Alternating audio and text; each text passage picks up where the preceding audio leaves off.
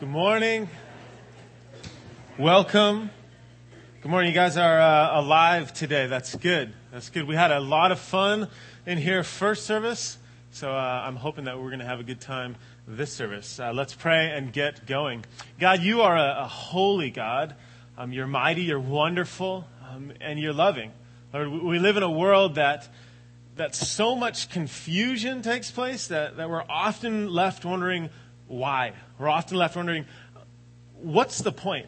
There's a lot of meaninglessness here, and it's frustrating sometimes. But God, we know that you are causing all things to work together for us who you love. So thank you for that. Thank you for the gospel. Thank you for Jesus. Thank you for Solomon and his words that we have today. Jesus, we ask that you would bless this service in your name. Amen. Good morning. My name is Josh Carsonson. I'm the adult ministries pastor. I'm new, but I'm not that new, so you guys are getting familiar to me. If you're new, I encourage you to kind of check it out. There's a lot going on here. There's a lot going on that you can't see from where you're sitting. So check out our website. Check out in the foyer. There's an information booth. Just a lot of stuff going on. Come, get involved. If you're new, you're kind of just wanting to test the water, see how things are. That's great. We are glad that you're here. If you've been here a little while and you're still kind of testing the waters, maybe you've been here a year or 2 years and you're kind of just holding on to that rail, putting your foot in every once in a while, jump on in. Jump on in. The water is nice. This is a great body. Be a part of it. Be a part of it. Today we are starting a 5-week study of the book of Ecclesiastes. So I'm super excited about it. We started off with my very first series here with Jonah, a fun book, a good narrative, a good story. We then went to Zephaniah, which was a really heavy book. I got a lot of comments about hellfire and brimstone. So I thought we'd kind of shift things a little to a lighter book again with Ecclesiastes. So some of you laugh because you know a little bit about the book of Ecclesiastes, but we're going to have quite a bit of fun with it. Like I said, it's 5 weeks. We're not going to be going through the whole thing. Simply, just not enough time. So I've decided that we're going to just jump through it. I'm going to try to connect us as best we can to fill in the gaps. But if we did just a little bit at a time and ended in 5 weeks, just ending like halfway through, if you know anything about Ecclesiastes, we would be left very depressed. We'd be left kind of this miserable congregation asking ourselves, what is the point and what is the purpose? Right? And as it is the intention of every good preacher to leave its congregation wondering and confused and depressed, that's just simply not what we're going to be doing. I want to do something a little different in the next 5 weeks. So open your Bibles to the book of Ecclesiastes. It's right after Psalms and Proverbs. If you don't have a Bible, I encourage you, please bring one. It's a lot easier to see what's going on if you can see the words right in front of you. I know that this never happens to any of you here, but you might know someone who, in the middle of a sermon, just gets lost. You're just like, what is going on? I have no idea what's happening. What is he saying? Well, you can tell that person that if they have a Bible, you can kind of see where we're going. You can see where we've been. You can see where we're going. So I just encourage you, get a Bible, bring it. If you don't have one, there's been some in Lost and Found the last couple weeks. Go, grab it. I'm sure it will be used better if you take it. If you really want one, come find me and I will give you one myself. So Ecclesiastes, very different type of literature in the Old Testament. In the Old Testament, we basically have 5 different categories of writings. We start off the first 5 books of the law or the Pentateuch, Genesis through Deuteronomy, where God basically creates the world. He creates all things, and he chooses his people, and it's the story of God's people, and it's the story of his law. And then we continue that story with the historical books from Joshua through Esther, where if you were here about a month ago, I kind of briefly summarized that whole entire story. And so those are the books that tell the story of God's people all the way throughout the Old Testament. And then we have 2 groupings of prophets. We have major prophets. We have minor prophets. In the major prophets, there are 5 books. In the minor prophets, there are 12. And in all of these, we kind of get confused a little. What's going on? Who are they talking to? How does this affect me at all? But basically, those books are talking about the story of the other books. And then we have this whole other category, which is called the wisdom literature, or kind of the poetical books. We have 5 books in here, starting with Job, Psalms, Proverbs, Ecclesiastes, and Song of Songs, or Song of Solomon. I think it just really confused me as a kid in Sunday school when we had the sword drill, and they said, Song of Solomon. And you're going through, you're like, it's Song of Songs. I'm confused. But we have it. There's a lot there. We really like these books. As a human, we can really identify with the writers of the wisdom books because there's a gritty honesty to these books. There's an honesty that in Psalms we can see David saying, God, you are so close to me. You're so close that you're like, I can just feel your presence in one chapter. And then the very next chapter he can say, God, you're so far away from me. Where are you? I have no idea where you are. I can't feel you at all. And most of us can identify with that, right? We go through time periods in our life where God feels so close. He feels so close. And then other times where he feels so far away.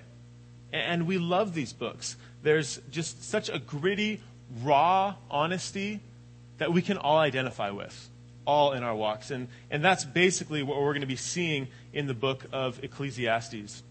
So on a small level, the book deals with a lot of general issues of day-to-day life that we face. Very general. There's a lot of very practical, seemingly on-the-surface issues that we all deal with.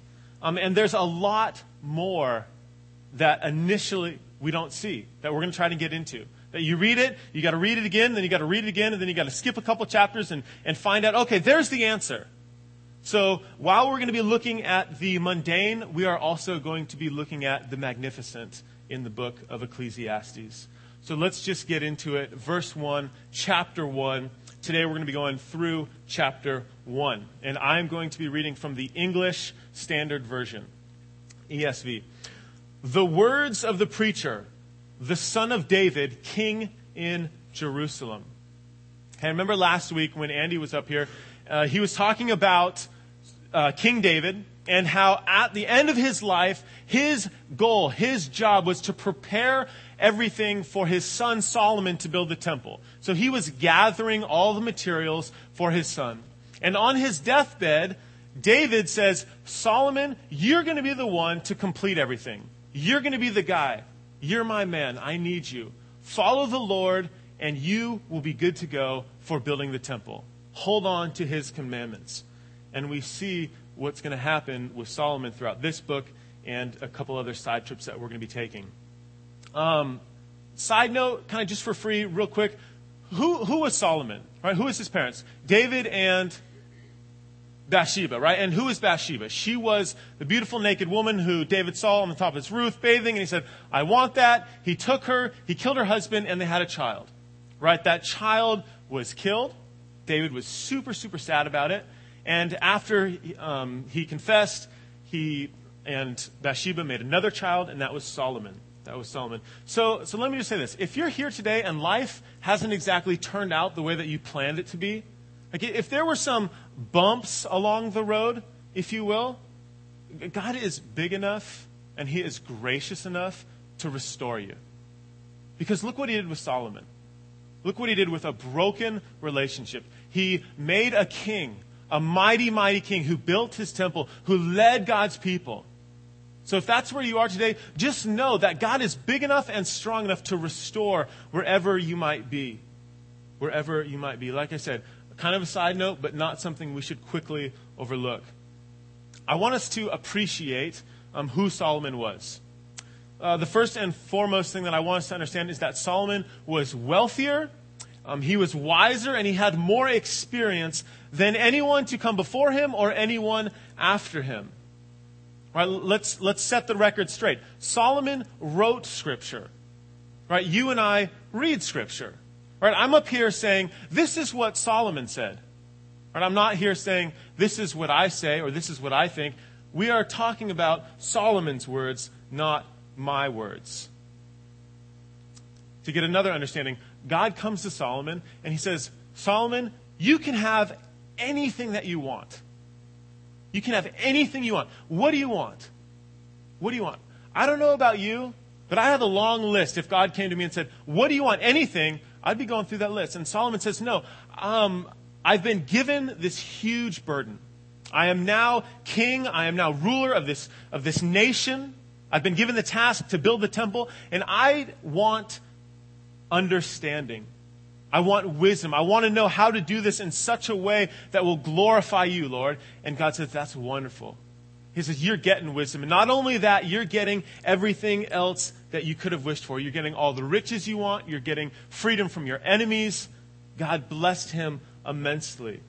So Solomon is far, far greater than anyone in here in length, in breadth, in depth of wisdom and knowledge and power. So Solomon was a man that none of us can relate to. None of us can. Yet he was also a man that all of us can relate to. Right? You and I will never know what it's like to have ship after ship of gold and jewels be brought to you yearly. Right? Like maybe some of you do, and if you do, come talk to me afterwards. I have the key to the offering box. I'll lift it up. You can put the gold bars in. You know, that small slot. We can take care of that. That's fine.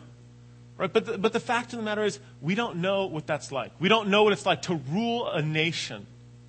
We have no idea what it's like to write Scripture.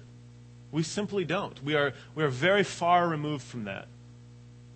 Yet, what we do share with Solomon is a life in the same world. Right? You and I live in the same world that Solomon lived in. We live in a world that is fallen, that is broken, and that is subject to death. All of us do. So let's keep reading. Chapter 1, verse 2 and 3. Vanity of vanities, says the preacher. Vanity of vanities. All is vanity. Verse 3. What does man gain by all the toil at which he toils under the sun? Okay, I want to unpack this verse a little bit at the end of 3 where he says the phrase, under the sun. We got to have some background to this. To understand Ecclesiastes at all, to understand what Solomon's saying, we really need to have a strong grasp of the term under the sun. And really we need to understand what this looks like to read any of the Bible for that matter. We have to start in the beginning. You got to know where you're coming from. Right? You can't get anywhere if you don't know where you're coming from. Is this not true? Right? Last month, my cousin came to visit. He came super late at night. His girlfriend dropped him off at 12 o'clock. She was going up to Seattle, or up to Portland. I was kind of asleep. I get there, he comes in. He's like, hey, good to see you. He says, here, I need you to talk to my girlfriend. She's lost right now. So he gives me a cell phone, and I pick up, we're talking. I need to know how to get to Portland. Okay, great. Where are you? I'm on a road, and are you heading north or south? Where's the moon? Is it in front of you? Is it behind you? It's cloudy. Is there? Oh, there's a gas station. Okay, right? Like I have no idea where she is. I can't tell her how to get to Portland if I don't know where she is. And this went on for a long time, and I'm new here, and I don't really know things that well. But eventually it came out, okay, I found a street. Good, I can hop on Google Maps. I can figure out where she was, and I can tell her how to get to Portland. And I say this because we need to know where we are. We need to know where we stand in order to know how to get where we want to go. And we're going to be looking at that, and that's essentially what this whole book is about. Knowing where we are. Knowing what's the point. What is the meaning? In order for us to do this with the book of Ecclesiastes, we have to start in the very beginning, which is in Genesis. In Genesis, the very beginning of creation, the beginning of the whole story, where God creates the whole world for His glory. He creates the earth and the stars and the moon and water and land and humans. He creates Adam and Eve, and it's perfect. Right? It's this perfect creation. There was no death. There was no sin. There was nothing that kept Adam and Eve from communion with God. They never made much of anything beyond God. They never struggled with idolatry. They never struggled with worshiping something that wasn't God. And God places them in this beautiful garden. And he says, this is all yours. Walk with me. Know me. Love me. I've created you. This is for you. And there was nothing that separated them. And God says, there's one thing. I don't want you to eat from this tree. I don't want you to do this. And it was a magnificent, wonderful place where they walked with the Lord daily. And there was no death. Then Adam and Eve took it upon themselves to think that they knew more than God. Right? To believe the lie that if they took this, then they would know just what God knows. And in doing this, they rejected God. And in this act, humanity and creation, as we know it, came undone. And our relationship with God was broken. Right? Sin came into the world through Adam and Eve and destroyed the order that God created things to be. And as a result of this sin, God punished them. And we find this punishment in Genesis chapter 3, verse 17 through 19. Because you've listened to the voice of your wife and have eaten of the tree of which I commanded you, you shall not eat of it. Cursed is the ground because of you. In pain you shall eat of it all the days of your life. Thorns and thistles it shall bring forth for you, and you shall eat the plants of the field. By the sweat of your face you shall eat bread till you return to the ground. For out of it you were taken. For you are dust, and to dust you shall return. So from this point forward, sin and death and corruption became the standard. Right? We were at peace with creation in the garden, but now we live in enmity with creation. When I was very young, I was told a very helpful analogy of a tetherball. Right? Third graders love playing tetherball. You have this pole, you have a rope, and you have a ball. And you hit the ball and it goes around the pole. And the analogy I was given is when creation became undone, when sin entered the world, that rope was broken. That rope was broken. And no longer does creation function the way that it was originally intended to be. It's just separated. It's wrong. It's broken. It's not the way it's supposed to be. In the New Testament, Paul tells us what he's talking about in Romans 8, 20 through 21. He says, for the creation was subjected to futility, not willingly, but because of him who subjected it, in hope that the creation itself would be set free from its bondage and corruption, and to obtain the freedom of the glory of the children of God. So Paul says that creation, this world, the world that you and I live in, the world that we function in daily, is subjected to futility, to bondage, to corruption. So like I said, in the garden, we ruled over creation in peace. And now we find ourselves frustrated over creation and frustrated over our lives because our relationship with God was broken. Right? Tetherball is extremely frustrating to play when you don't have the rope. Right? It's pretty much impossible. Right? And some of you might ask, isn't this a little pretentious of God to render such a cruel punishment for just taking a little bit of fruit? No, God wants us to know that the consequences of our sin is death. So what happened in the garden, what happened in his punishment towards us is simply a picture of what's to come in the world to follow. It's simply a picture. So the world that you and I live in, the world that we function in, is not the way it's supposed to be. It simply isn't. The world is out of whack, if you will. Right? This is why Solomon starts out Ecclesiastes and he says, vanity of vanities. Right? Meaningless, broken, vain. Now back to Paul in verse 20 of Romans 8. He reads, the earth was subjected to futility. Right? Interesting word. The word futility here in the Greek is the same word that was translated from the Hebrew. And what word do you think it is? Vanity. Vanity. So Paul says in Romans 8, for to vanity the creation was subjected. For to vanity. And he finishes his thought in 22 to 23. For we know that the whole creation has been groaning together in the pains of childbirth until now. And not only the creation, but we ourselves, who have the first fruits of the Spirit, we groan inwardly as we await for adoption as sons, the redemption of our bodies. So if I can summarize this in simple terms, hear me out. Since the fall, since sin entered creation through Adam and Eve in the garden, the world is in such a state that causes us to groan, that causes us to strive for apparent meaning, so much so that out of frustration, we would say, what's the point? So we live in a world that causes us to say, what are we doing here? This is frustrating, right? What is the problem? So the reason that the world is this way, with lack of apparent meaning, is that it points us to an understanding that there's a problem. It points us to an understanding that ultimately we can't be fulfilled here. And it's inherent, right, that the world isn't the way it's supposed to be. Right? It doesn't take long to figure this out. Let's keep going. Vanity of vanity.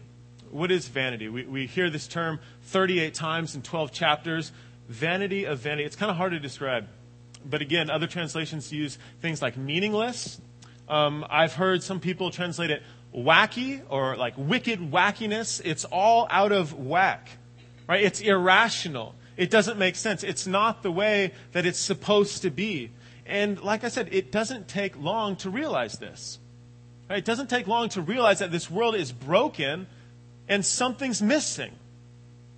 Right? This is why a young married couple who has a young child can spend 3 years in missionary training and on the way to the airport to go to their first assignment, get killed in a car accident and leave their child behind. Anyone see the riots in Vancouver a couple weeks ago? Right? After Game 7 of the Stanley Cup Finals, I mean, extreme anger. $4 million worth of damage. People are getting stabbed. Cars are getting burned. And why? Right? Why is this happening? Because they lost a hockey game? Like, God, why do I feel alone in this world? You say that you're going to be there for me. Why do I feel so much frustration? Why do I feel like I don't have a lot of friends? Why do I feel like the church isn't doing what I thought it's supposed to do? Right? Why are all these things happening? This world doesn't make a lot of sense. Why did Hurricane Katrina happen? Right? Why do we have to do what we have to do? Why did 10 million people die in Nazi Germany? Right? When you're little and you're in elementary school, it's, why do I have to do this? Like, I can do this on a calculator later. Right? Why is it the way that it is? Why do 16,000 children die every day of hunger-related diseases? That's a child in every 5 seconds. God, don't you care? Like, why is it that I spend so much time and effort and energy into telling my friends about you, but they're always continuously rejecting you? Don't you care, God? Like, why is it this way? God, I'm praying, but it doesn't seem, you don't seem to be listening. It seems meaningless. Right? Tell me you haven't asked these questions. What am I doing here? What's the point? This all seems meaningless. Certainly, Solomon asked these questions. What does man gain by all the toil at which he toils under the sun? Another way to say this is, out of all the labor and out of all the struggle and out of all the strife and out of all the toil, what sense of satisfaction do we have? Right? We all live lives that are full of activity. All of us. Some more than others. But we are busy people. We're busy people. But are we ultimately satisfied with what we're doing? Right? And what this looks like is this. Is today, I just gave a sermon the first service. I'm going to give a sermon right now. I'm giving it. Afterwards, we have a barbecue. Then I have a meeting. And then I'm going to go home, and I hope that at the end of the day, I feel pretty good about the services. You know, if my sermon felt well, I'm going to have some sense of satisfaction. Like, great Sunday. Had good worship. Had good conversation. Decent message. Had a good time. I learned a lot. I feel satisfied. All right, but what happens on Monday morning? I got to start all over again. I got to start all over because next Sunday, I got to talk as well. And there's a lot of toil that goes into this. And the irony of it is that what might bring me satisfaction this afternoon might currently be bringing you toil. Right? Some of you might be thinking, man, what is he saying? it's ironic, I think. It's bizarre. So the question is there a sense of ultimate satisfaction? And why does Solomon say this? He says this because at the end of the day, at the end of our run, life ends in one of three ways. In a box, in a can, or scattered on the earth. And most of what we've worked so hard to get is given to people who argue and fight about it, and we don't really get to spend time enjoying what we have because we spent all of our time working to get it. What's the point? Is there satisfaction under the sun? A commonly used phrase in this book, under the sun. An important phrase to get in the book of Ecclesiastes. Under the sun. Simply recognizing our current state of humanity. Namely, what we got from Genesis chapter 3. Our rope is broken. Right? Our condition separated from God in a fallen world where death reigns. So Solomon starts out Ecclesiastes in a very just brutal, honest statement. He says, the way that the world is, everything can seem meaningless and without ultimate satisfaction. And he qualifies this statement in the rest of chapter 1 and ultimately in the rest of the book of Ecclesiastes. So here is why he says that everything can seem meaningless. Verse 4, a generation comes and a generation goes and a generation comes, but the earth remains forever. Right? Anyone get the paper yesterday?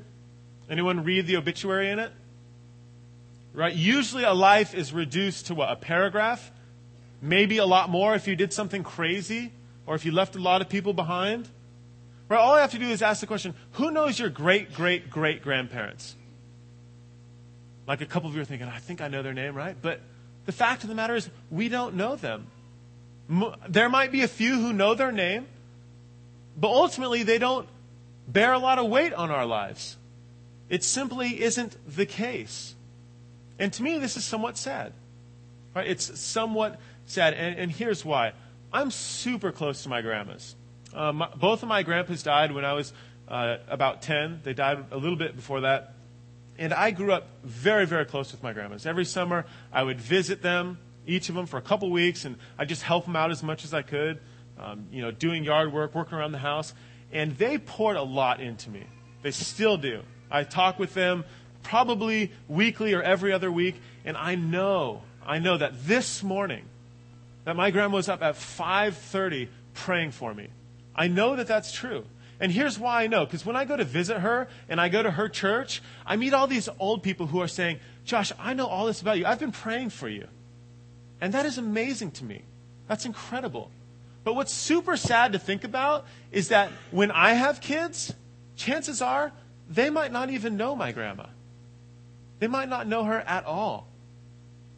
So Solomon says, what's the point? A generation comes, a generation goes, but the earth stays forever. Not only do we forget the past generations, but we think that our generation has the fix to all life's meaningless. Right? Is this not true? I mean, I could go on and on about all the different philosophies of the meaning of life throughout the different centuries, which have ultimately come to today where we say, well, just figure it out on your own. You can figure out your own meaning. But it's true. Every generation comes, and every generation thinks we're more advanced than the last one, and we all think that we have the answer to the meaning of life's questions. Right? Solomon answers this. Keep going, verses 5 through 7. The sun rises and the sun goes down and hastens to the place where it rises. The wind blows to the south and it goes around to the north. Around and around goes the wind, and on its currents the wind returns. All the streams run into the sea, but the sea is not full. To the place where the streams flow, there they flow again. Here Solomon just obliterates the idea of any real progress and enlightenment, because at the end of the day, we're all dead. Right? He uses the cycle of life. He uses wind, and he uses water, and he uses sun. And some of us, what we like to do is we like to confuse motion or movement for progress. Right? I'm busy. I'm doing a lot. And Solomon's saying, but are you getting anywhere? Are you getting anywhere? Think exercise bike. Right? Think treadmill. Think those pools You see on the infomercials late at night where you can swim and the water current's coming at you. Think that. Think that. When we were little, we used to just tie a rope around our ankle and to the side and swim, but you don't get anywhere. Right? Life is a circle, and it can seem like nothing ever gets finished. Right? Think about your day. Think about your life in a normal day. Right? We wake up, some of us at 6, some of us at 7, some at 10 in college. We put on our clothes. We eat breakfast. Some of us eat breakfast, then put on our clothes. Usually the same breakfast every day. We get into our cars. We go to work. We usually do the same thing with the same people, with the same problems. We finish something only to start something new. We come home from work. We get dinner. We take our kids to practice. We go on a walk. We pick them up from practice. We watch some TV. We go to bed. We wake up. We start again. Welcome to church, right? It's just this cycle. It's this cycle. And Solomon says, is it ever ending? Is it ever ending? And some of us, we think, oh no, we're educated. We're far beyond this cycle. We are advanced. And Solomon says, please. He says, I'm far more educated. I got way more money. I got way more power. I got way more women. And it's not satisfying. Because in the end, we die. Verse 8, all things are full of weariness. A man cannot utter it. The eye is not satisfied with seeing, nor the ear filled with hearing. Right? We always want more. Is this not true? Like when you're little, you want the pony. Right? Then you want the girlfriend. Then you want another girlfriend. Then you want the husband. Right? Then you get the kids. Then you get the house. Then you get a car. Then you get a bigger house. And then you get another car. And then you want the kids to be gone, and then they leave, and then you want them back, and then you're tired of work, so you retire, then you're bored, and it's just this cycle of always wanting more, never being satisfied. And throughout it all, you always want more money, right? So that you can buy more of what you already have, because what you have isn't bringing you any satisfaction. So you think, if I buy more of what I already have, then, and only then, will I be happy. Right? We think that buying stuff will make us happy. And what's kind of weird is that stuff does make us kind of happy. Right? Buying and putting on a new pair of pants can make you feel a certain way. It can change the way you feel, and that's weird. I know some of you guys are thinking, I just feel itchy or comfortable with pants. Okay, like think a new cell phone, right? You get a new cell phone. Like I got the new Samsung 7G. I feel so good about my life. Right, this is true. It's this bizarre cycle. Verse 9. What has been is what will be. And what has been done, it'll be done again. And there is nothing new under the sun. Is there a thing of which is said, see, this is new? It has been already in the ages before us. So like I said, at the end of the day, we spend our money buying new things, going to new places, going on vacation, gardening, pretending that the activities that we're putting our life's efforts and energies into are something new. Right? That we think we're going to get off the treadmill, that we think we're actually going somewhere. And we're separating ourselves from the monotony of going nowhere, but we're simply deceiving ourselves. Right? And I know that there's some of you who are saying, well, there are new things. Right? We create new things. My iPad 2 is way better than my iPad 1. Okay, agreed. But to say that there's nothing new in that sense is wrong. Sure, so what does he mean? What Solomon's talking about is this cycle of toil, of sweat, and of death, of labor and of frustration. It doesn't end. It's the same cycle. Where sin reigns, death reigns. So at the end of the day, death reigns. What has been will be done again. Right? There's nothing new. I mean, just look at fashion. Right? If I would have kept all the clothes that my sister and I made my mom throw away from my dad, I'd have been set. I might have even been ahead of my time. So dads, keep wearing the same thing, and you will be there. You'll be there. It's a cycle. Right? This month, we pay the bills. Right? What happens next month? Pay the bills again. Right? We brush our teeth today. What happens tomorrow? We brush our teeth tomorrow. Right? We fix our car breaks. We fix our car breaks. We fix our car. Got to get a new car. That one's going to break too. Right? We eat today. Hopefully after service, we're going to eat. We have to eat tonight. We'll have to eat tomorrow. Right? Think of it this way. What can you buy that in 20 years you can't replace? Or in 20 years you're not going to want something better? Not much. There's not a lot of things out there that can bring us any merit of satisfaction. Verse 11, there is no remembrance of former things, nor will there be any remembrance of latter things yet to be among those who come after. Very similar to verse 4. You're gone and you're forgotten. Right? Think about YouTube sensations for a second. Right? Who remembers Charlie? Right? Who bit my finger? Right? 350 million people watch that. No one's talking about him anymore. That's so 8 months ago. You're gone and you're forgotten. Right? How about this? You ever have a job where you're pretty important and you leave and you want to come back, and there's that part of you that when you come back and visit, you want things to not be going very well because you want to feel like you're missed and you're important. But the truth of the matter is that when you go back, you realize, man, they're just fine without me. Because when I'm gone, someone else will step up. It's this cycle. They're just fine without you. 12 through 14. I, the preacher, have been king over Israel in Jerusalem, and I applied my heart to seek and to search out by wisdom all that is done under heaven. It is an unhappy business that God has given to the children of men to be busy with. I have seen everything that is done under the sun, and behold, all is vanity and a striving after wind. Right? We want to be rich. We want to be powerful, says Solomon. We want to be striving after importance. And Solomon says, you're like the guy running, trying to catch the wind and putting it in a jar. This is a vain waste of time.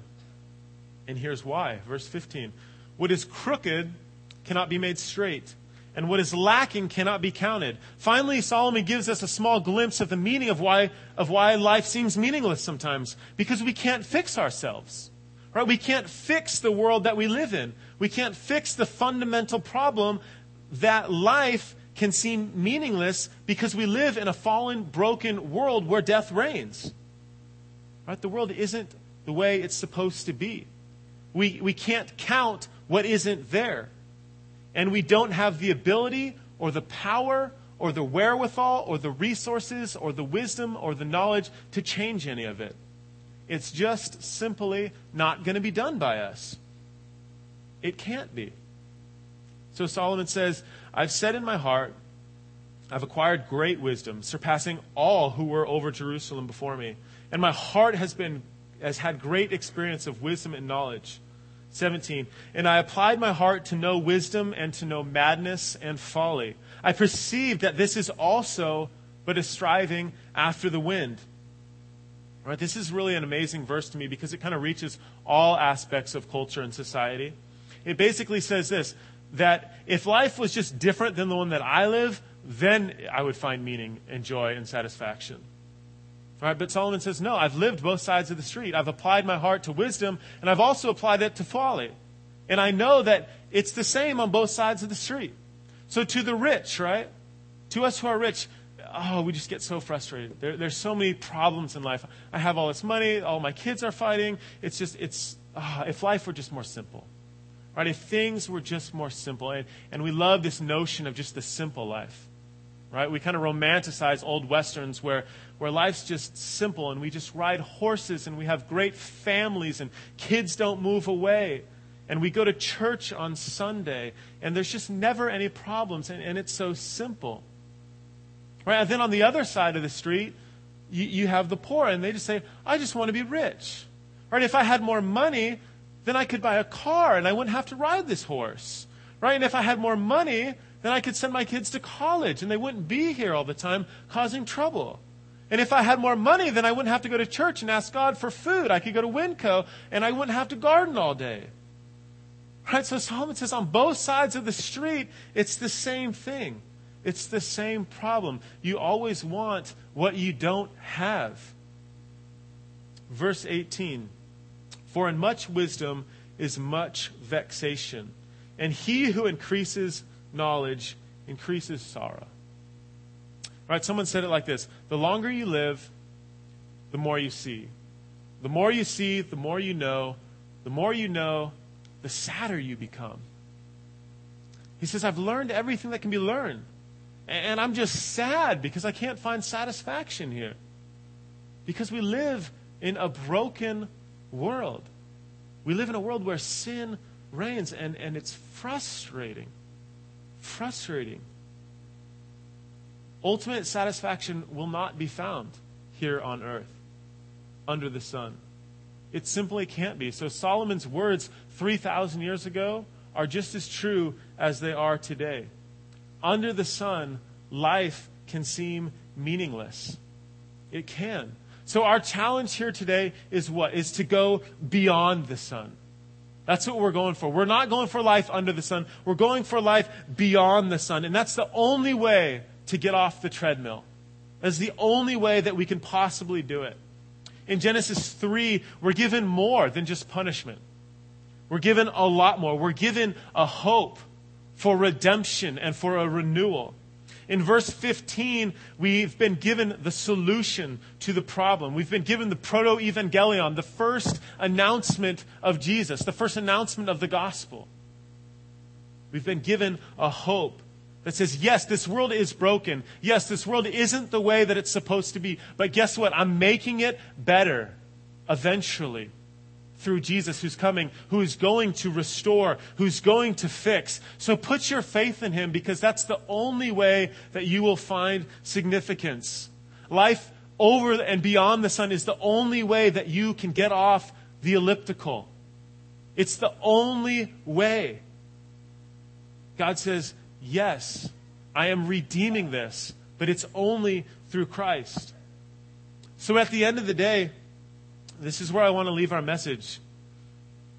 If you're not ready to take a real serious look at your life, a look at your activities, a look at where you spend most of your time, if you're not ready for that, if you just want to do the motions, chances are you're not going anywhere. Chances are you're stuck. Life beyond the sun is the only way to get past a world that Solomon finds so much meaninglessness in. And the truth of the matter is that I can get up here and I can say, yeah, with Christ there is meaning and there is significance. And this is a true statement.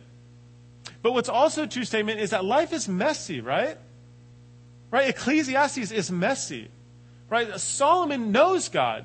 Like, God is not a mystery to Solomon. He knows him. And he still has all these questions. But we're not left wondering. We're not. We're left with hope. We're left with a promise that says, you know what? No matter what happens in this life, no matter how meaningless it can seem, it's not meaningless with Christ. Because guess what? God's working what? All things for good. Is that everything that I can understand? No, that's God's working everything in my life for good, for those who love him and who are called according to his purpose. Right? So life beyond the sun is the only life that we can have that will say, okay, there is meaning, there is satisfaction. Even though it might not seem that way every moment of every day, with Christ and only with Christ will we get off the treadmill. And that is our hope. So we turn and we finish in Romans 8, where Paul says in verses 23 to 25, and not only creation, right? Creation, not only creation, but we ourselves, you and I, us here today, who have the first fruits of the Spirit, we groan inwardly as we wait eagerly for adoption as sons, the redemption of our bodies. For in this hope we were saved. Now hope that is seen is not hope. For who hopes for what he sees? But if you hope for what we do not see, we wait for it with patience. So we wait right now. We're waiting. We're in this time period of patiently waiting for what? For redemption. Right? Redemption of our bodies. When things are made new. When life is no longer a cycle of sweat, toil, and death. Because death no longer reigns when Christ returns. And that's the only hope that we have. That is the only hope that we have to be set free.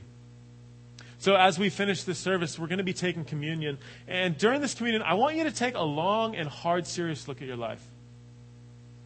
Right? Are you spending your life trying to buy what you already have, to fill your life with some sort of temporary satisfaction that ultimately will lead you to a place of trying to get more because you'll never be satisfied?